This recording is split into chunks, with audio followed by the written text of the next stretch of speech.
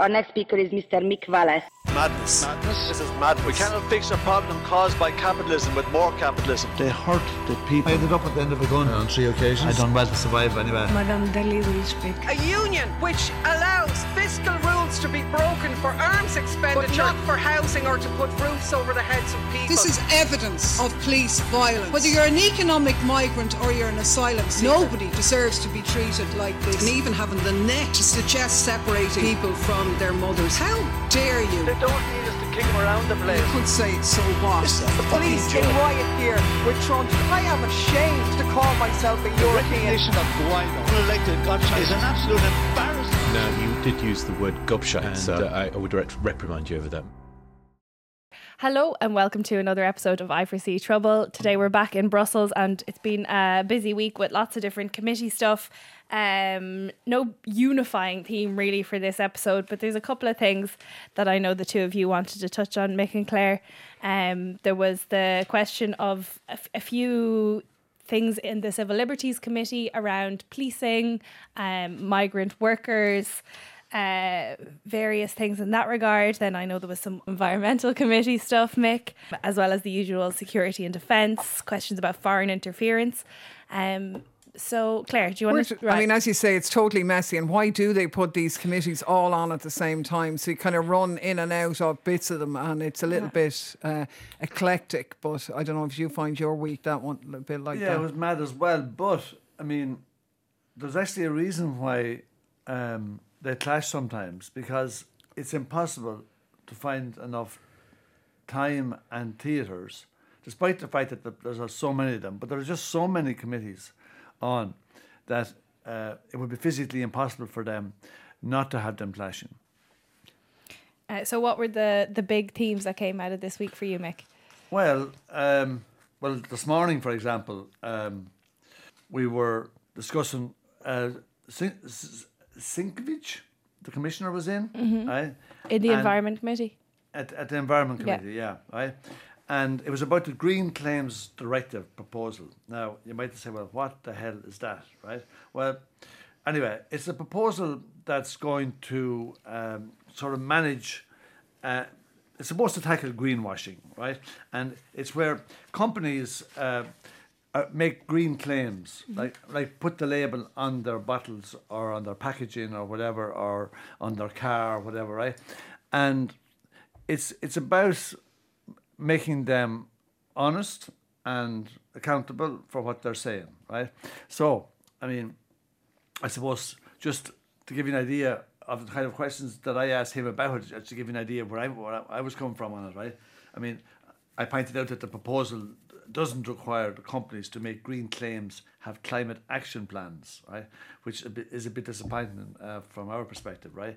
Now, the proposal refers to the need for companies to focus on emissions reductions, but there's no binding requirement to actually achieve specific emission reduction. Now, I mean, when things are not binding, right? I mean, it's like the difference between soft law and firm law, right?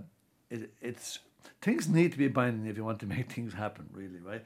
But I mean, look at there's a couple of other things as well, but I don't want to be boring people too much with it. It is quite boring, the environment, I know, isn't it? I know. And that's no disrespect to you, and it's a real kind of sad thing like that.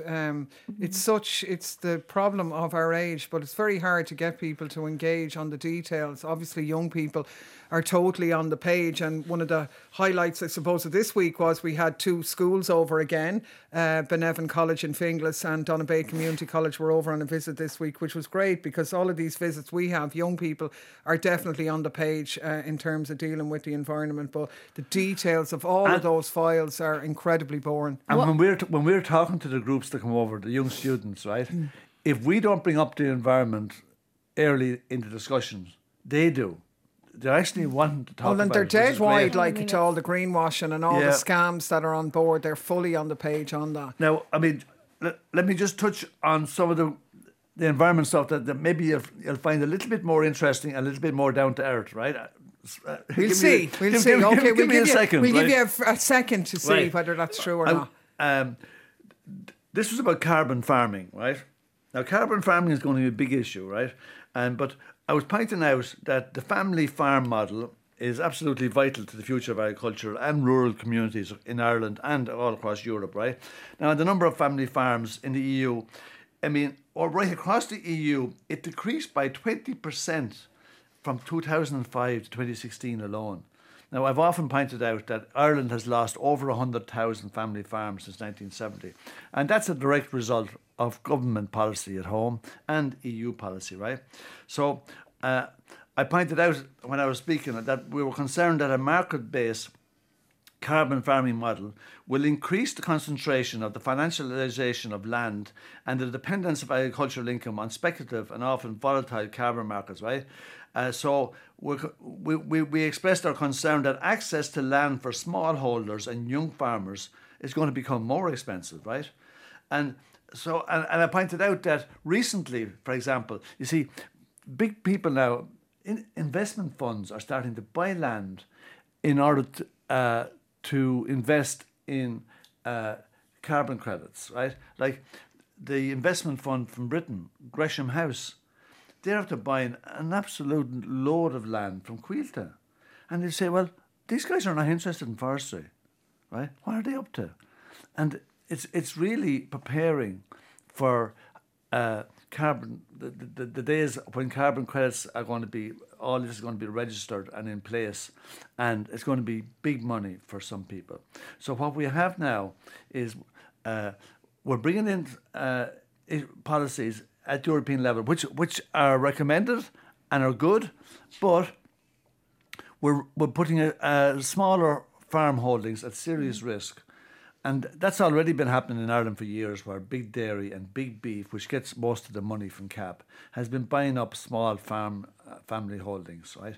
And there's a small family farm disappearing every day in Ireland, right? And this now could even accelerate it. Mm-hmm. So, the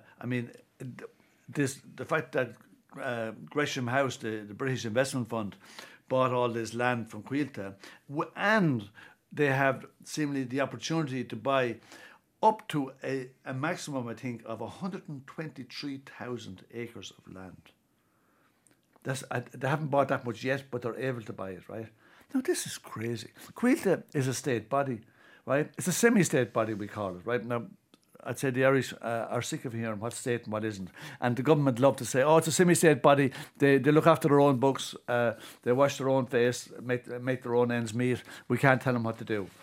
But in actual fact, we should be telling them what to do. They had the same excuse when An Post were closing post offices. Oh, they're a semi-state body. We can't tell them what to do. You could tell them what to do if you wanted to tell them what to do, right? They're able to tell some people what to do when it suits them. And they just sit back and don't when they don't feel like it and doesn't suit them. What are you laughing at? I'm thinking, well, A, that was the longest second I've ever spent in my life.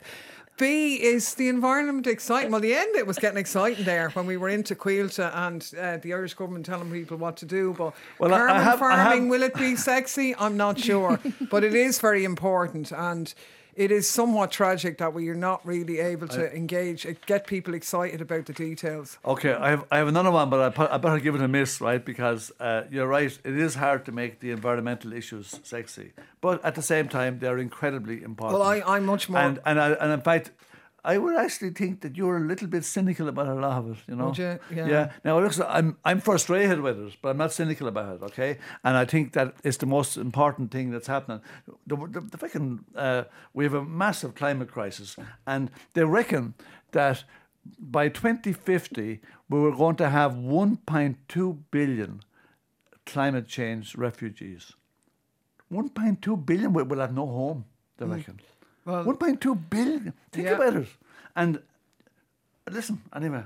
I totally agree, but there is a huge problem in making this accessible to people in the manner in which it is dealt with, and that is something that we will have to overcome. I suppose I was lucky that my work this week was a bit more sexier, in fairness, because maybe it's just I'm old-fashioned, but I got the thrill of going to the 100th anniversary meeting of Interpol. So bring us back to the old days of James Bond And that was all sexy, that was kind it? of thing. It was, by comparison to where you were at, pal, I can tell you it was cosmic. But no, look, it was really good. Interpol, who are based in Lyon in France, they are the global police cooperation outfit. Anybody who watched the film years ago would have heard of Interpol. The reason why we went, I suppose, was, for me, they are one of the international organisations now which are still truly multilateral and who have not fallen victim of the geopoliticised nature of world politics now, as we see in international institutions. We saw that most clearly, I think, in the last week with the unbelievable decision of the International Criminal Court to label Vladimir Putin and issue a warrant for him as a war criminal. Not that I'm saying whether he is or he isn't, I don't know, but certainly in the context of the established war criminals of Bush and Blair and the like, who've been on the run for years, it looks very bad. We actually managed to discuss that with Interpol yesterday as well. But look, they're an organisation that started 100 years ago for police cooperation. People would know of them, the sort of wanted persons, red alerts, that kind of thing. But they started off with 20 countries and there's now 195 countries in it. It's the big issues of sort of, foreign fighters, terrorist fighters, works of art being stolen, child sexual abuse, that type of stuff. So they'd be a big outfit. And the European Union's link was an American guy, a former US prosecutor, a really impressive guy, Pierre Saint-Hilaire is his name. And he actually, having worked for years as a prosecutor in the US, he was one of the people who dealt with the tribunals that came out of the Rwandan genocide and the whole reconciliation and justice process that came out of that, which was really interesting as well. So yeah, it was a pretty good meeting. The European Union obviously has Europol for exchange of police and information across Europe, but Interpol is a pretty, good outfit, and they were impressive people, I thought, Now, just before we get away from environment, I'm going to raise one other issue that we covered, right? And because it's actually very important for the farmers at home, right? And it also relates to the carbon credits, right? But the point we were trying to make was that with this proposal by the Commission, right, the regulation on carbon removals will not in itself generate carbon credits, just carbon removal certificates. And the proposal is not concerned about how the certificates are used, right? But the agricultural sector at home should be really concerned about the use of certificates, especially carbon removals or credits leaving the sector, being bought up or claimed by other sectors, for example, the airline industry, right? And I put it to the Commission that, in Ireland, the agricultural sector has been set a target of 25% emissions reduction by 2030. That's a huge challenge, right? And as part of Ireland's climate action plan, right? Now, if carbon is removed via carbon farming and is sold as carbon credits, for example, to Ryanair or to a data centre, presumably the emissions reductions leave the agriculture sector, right? So otherwise, why would an airline or a data centre buy a carbon credit unless it can use it to offset its own emissions, right? But the problem is, if the carbon credit leaves the agriculture sector, if they sell it, right, well then it actually adds to the challenge of Ireland meeting its 25% target by 2030. I mean, so otherwise you're double counting. And I asked the Commission about that, and they clarified that they can't actually just go and sell it out of the system and then get the credit for as it being part of their reductions as well. So in other words, they have to kind of bank it as part of their reductions. But if they sell it, then it leaves that area, and it makes it more onerous for other sections of the farming industry at home to actually meet the target. And that's really significant. And people, even it mightn't sound sexy either, right? But it's a big issue for the farmers at home, and it's something that the government needs to watch. Well, it's interesting that Mick raised the aviation issue there in terms of the environment, because another meeting I had this week was actually with the Irish Road Hauliers Association, who are a pretty impressive outfit, and they actually have managed to keep the Irish industry going to a certain extent, reliant on a lot of labour from Eastern Europe and so on. But by comparison with the problems in Britain, it's pretty immense. But one of the issues that they were mentioning was the sort of preferential treatment given to aviation, where there's a lot of pressure being put on the haulage industry to convert to green energy and so on. But for them to do that, they need assistance to do that, because it's going to cost a lot of money converting trucks. It means trucks are going to cost anything up to about 500,000 now, whereas previously they were about 200,000. So it's an awful lot of extra money, and there is supposed to be some support there. Now, supports were given when the war started. There was a special fund of about 18 million, but some of that is being clawed back now with the initial softening of the increases in energy prices in petrol and diesel, and not just on hauliers but everybody. That's been clawed back by the government, so it's been eaten in on that. But one of the interesting things about them, and it ties into the whole migration issue and in a very real way, was the total scarcity of workers in the sector, and they're going to be short about 1 million people across the EU over the next 10 years or so, because of lads retiring. It's a very hard job.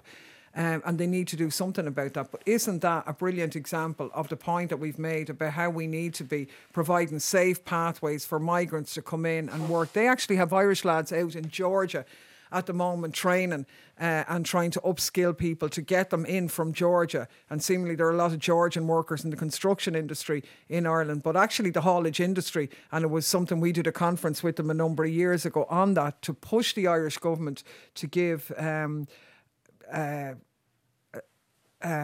visas and safe, the ability to come and work in Ireland in that industry where there's such an obvious shortfall. So interesting guys, a lot of work around licensing and stuff like that, but they're a powerful lobbying group actually in terms of getting their message across. Yeah, and very necessary to keep Europe kind of functioning and keep trade. Well, they're one of the interesting things they make is the exception of Ireland as an island economy, and actually the Irish government don't like that term. They don't like to call us an island economy because of, the north and the link with the UK. But of course we are an island, something surrounded by water, and there's us and Malta and Cyprus, and that's it. And there has to be special rules for that in terms of workers' rights and allowances and all of that as well. But no, interesting stuff, and fair play to lads for coming over. Yeah, no, definitely. And it ties back to the thing that Mick was saying in terms of, the really huge arguments in favour of more open borders, more welcome reception for migrants, the fact that there's going to be so many climate refugees, that combined with the fact that we're short on workers in lots of key sectors, it's just a really good argument in favour of letting more people into Europe. Absolutely. Yeah, 100%. So just one other thing before we go. I know that you also had to talk about some security and defence things. In particular, there was a security and defence conference. It was called the Schuman Security and Defence Partnership Forum. Now, the idea of probably setting this up was linked to the fact that over 80% of the countries that have over 80% of the world's people have refused to back the EU and the Americans in their warmongering. And the Europeans are kind of panicking that they're losing so much support around the world, and they're actually isolating themselves. I mean, they're forever telling us how unified they have been in dealing with the war, but they're not so unified with anyone outside the EU, and it's a real problem for them. So this conference was set up, and a whole lot of the African countries in particular were invited to it. It was about 27 different African countries invited, right? But listening to Borrell, I mean, it's a bit shocking at this stage that they're really learning nothing. And so he was talking about, for example, he says we cannot alone deal with the challenges of the weakening of multilateralism. But I mean, the EU itself is guilty of abandoning multilateralism. So there's an awful lot of contradictions in what he's saying he is, right? Now, he was on about the fact that, about values, right, again, right? And he says, we share the same values, he was saying to the Africans, right? But maybe we don't share the same priorities, he said. and you don't, and he says to the Africans, you don't take our priorities enough into your attention, he says. No, I mean, we're still lecturing them. We're still not listening to them. We need to listen to these people and hear what they have to say. They're not siding with Russia in the war. They're siding with peace. The same as myself and Claire have been doing since the start of the war, right? But because they're not joining the war party, they're being accused of taking Russia's side. The same as the mainstream media has done that to us. But I mean, listening to Borrell lecturing these Africans, I just find it hard to take, you know. And he talks about drawing lessons from the challenges that they faced in Central African Republic and in Mali. And he says that what we found out was our missions weren't not sufficiently backed by an effort to equip our partners. I mean, they can't get away from the military perspective.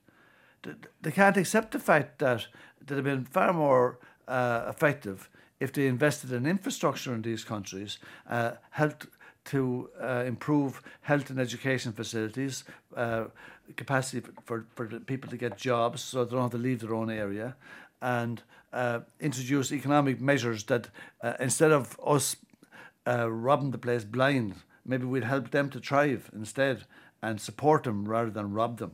But I mean, we're just not learning the lessons. But it was a massive conference. It was held in one of the theatres where there's about 500 seats. I'd say there was another 200 standing. The place was jammers, but there was nothing new being said. They're a bit mad, and I mean, I couldn't go to that because at the same time the Foreign Interference Committee had a meeting on. They had members of the national parliaments over to talk about, you know, the threat of foreign interference again with the upcoming elections. But we had a meeting on our report that we're preparing, which I'm the shadow for, before that. And right enough, the colleagues were coming in again about this impact of the war on Africa and how it just wasn't on, that these people are sucking up the foreign lies from Russia. And I mean, for God's sake, it's kind of nearly like parents splitting up, isn't it? And each parent trying to bribe the kids, like, you know. So Putin's going in and giving loads of cut deals on gas, and all Europe can go in and give his lectures and talk down to them and tell them that they're not sufficiently high values. Like, for feck's sake, like, you know, it's no surprise for which parent is going to win that contest. Fairly patronising. Yeah, desperate. But what I found really scary as well, right, after Borrell speaking, right, we had the permanent representative to NATO from the US. You want to listen to her, right? And I've just picked out two lines that you said, right? I think there's no question that we're going to look back on 2022 and 2023 as a very pivotal moment for the European Union as it relates specifically to security and defence issues. And the US applauds all of these developments. So in other words, the US is applauding the fact that we're supporting a US-NATO proxy war 100%. And then she goes on to say, on the NATO-EU front, plenty to applaud and celebrate there. We have a new third joint declaration, which we spoke about last week, which was a major turning point and a step forward for the relationship. Well, I mean, it was a turning point of darkness for the EU as far as I'm concerned. Well, it is, again, it's the contrast, isn't it? China and Russia have their summit or whatever, the heads of state government meet last week. And meanwhile, really, the rest of the world is kind of looking to them. And meanwhile, all the US have is kind of Europe, a Europe that's on its knees. And okay, they're maybe giving a bit of lifeblood to the US, but in terms of the impact on the EU itself, it's devastating. And just a point that Mick touched on that I just wanted to mention was, you know, about this lecture about values, which we often pinpoint the double standards, hypocrisy of that. But one of the interesting cases that we managed to get on the agenda for an upcoming Libe committee meeting is the case of Pablo González, who is a Basque journalist who's actually been in prison in Poland for over a year now in solitary confinement on the basis of an allegation that he is a Russian spy. He was actually a journalist who was in covering the war in Ukraine, by all accounts a very reputable journalist. His case has been taken up by conservative organisations like Amnesty International, Reporters Without Borders and International Federation of Journalists, all of whom say he should be released. He's been in pre-trial detention in solitary confinement for over a year, very limited legal rights and so on, and we're it's a horrific situation, but I had to do a battle to get it onto the agenda because the Polish representatives were saying about how great conditions were in Polish prisons and saying, well, he is guilty now. We all know he's guilty and he did this and he did that. And I'm kind of going, well, sorry, love, now, but for starters, he hasn't been convicted of anything yet. So if you know something, the courts don't know that. Innocent till proven guilty and all of that. But also, that doesn't really matter what he's been charged with. Even if he is guilty, human rights and prison conditions and fundamental rights have to be made available to all, even somebody who even alleged heinous crime, even if he was guilty of that. He's still entitled to have his human rights violated, and torture and inhumane treatment is actually not allowed. But some of our Polish friends don't clearly realise that. But it's a really sad case, an important case, and we don't have time today. But there were a number of cases of a number of people actually who were being killed by police violence and that as well in Europe. So when we lecture Africans about values, we'd want to start looking in our own backyard first. And just on the last point I wanted to raise, just speaking of the lack of tolerance for an alternative view around all this subject. We had a security and defence session on the joint defence procurement, right? And I'm the shadow on that for Foreign Affairs and AFIT. Mark Botenga, the Belgian guy, who's a real good guy, he's on it for ITRA, I think. But because it's a giant one, right? But we put in 19 amendments and not one of them were considered in the compromise amendments. So they literally just binned everything that we offered. And I decided, can I just read one of them out to you, as I said to them, right? I said, this is a one-way street, I said to him. No alternative view is being tolerated by ye. You don't want to know. You're just going down one track, and anyone that thinks different is wrong. This is their approach. So I read out one amendment. It's actually Amendment 137, I think. And it said, any EU instrument should be subject to strict social conditionality, stringent ethical principles, and relevant national, European Union or international legislation, including the Charter of Fundamental Rights of the European Union and the Convention for the Protection of Human Rights and Fundamental Freedoms, and its supplementary protocols, the precautionary principle and international humanitarian law, and when contributing to research and development, yield proportionate public ownership of intellectual property rights. So I said to him, what are you up to that you couldn't accept that? What's going on? So Michael Gahler is the rapporteur, right? And he came back at me and he said, I think every point that Mick Wallace raised is taken into account. We'll adhere to all them. Yeah. I think this proposal, this piece of legislation is going to deal with all of them. So then, why did they reject it then? Why did they bin it? Give me a break.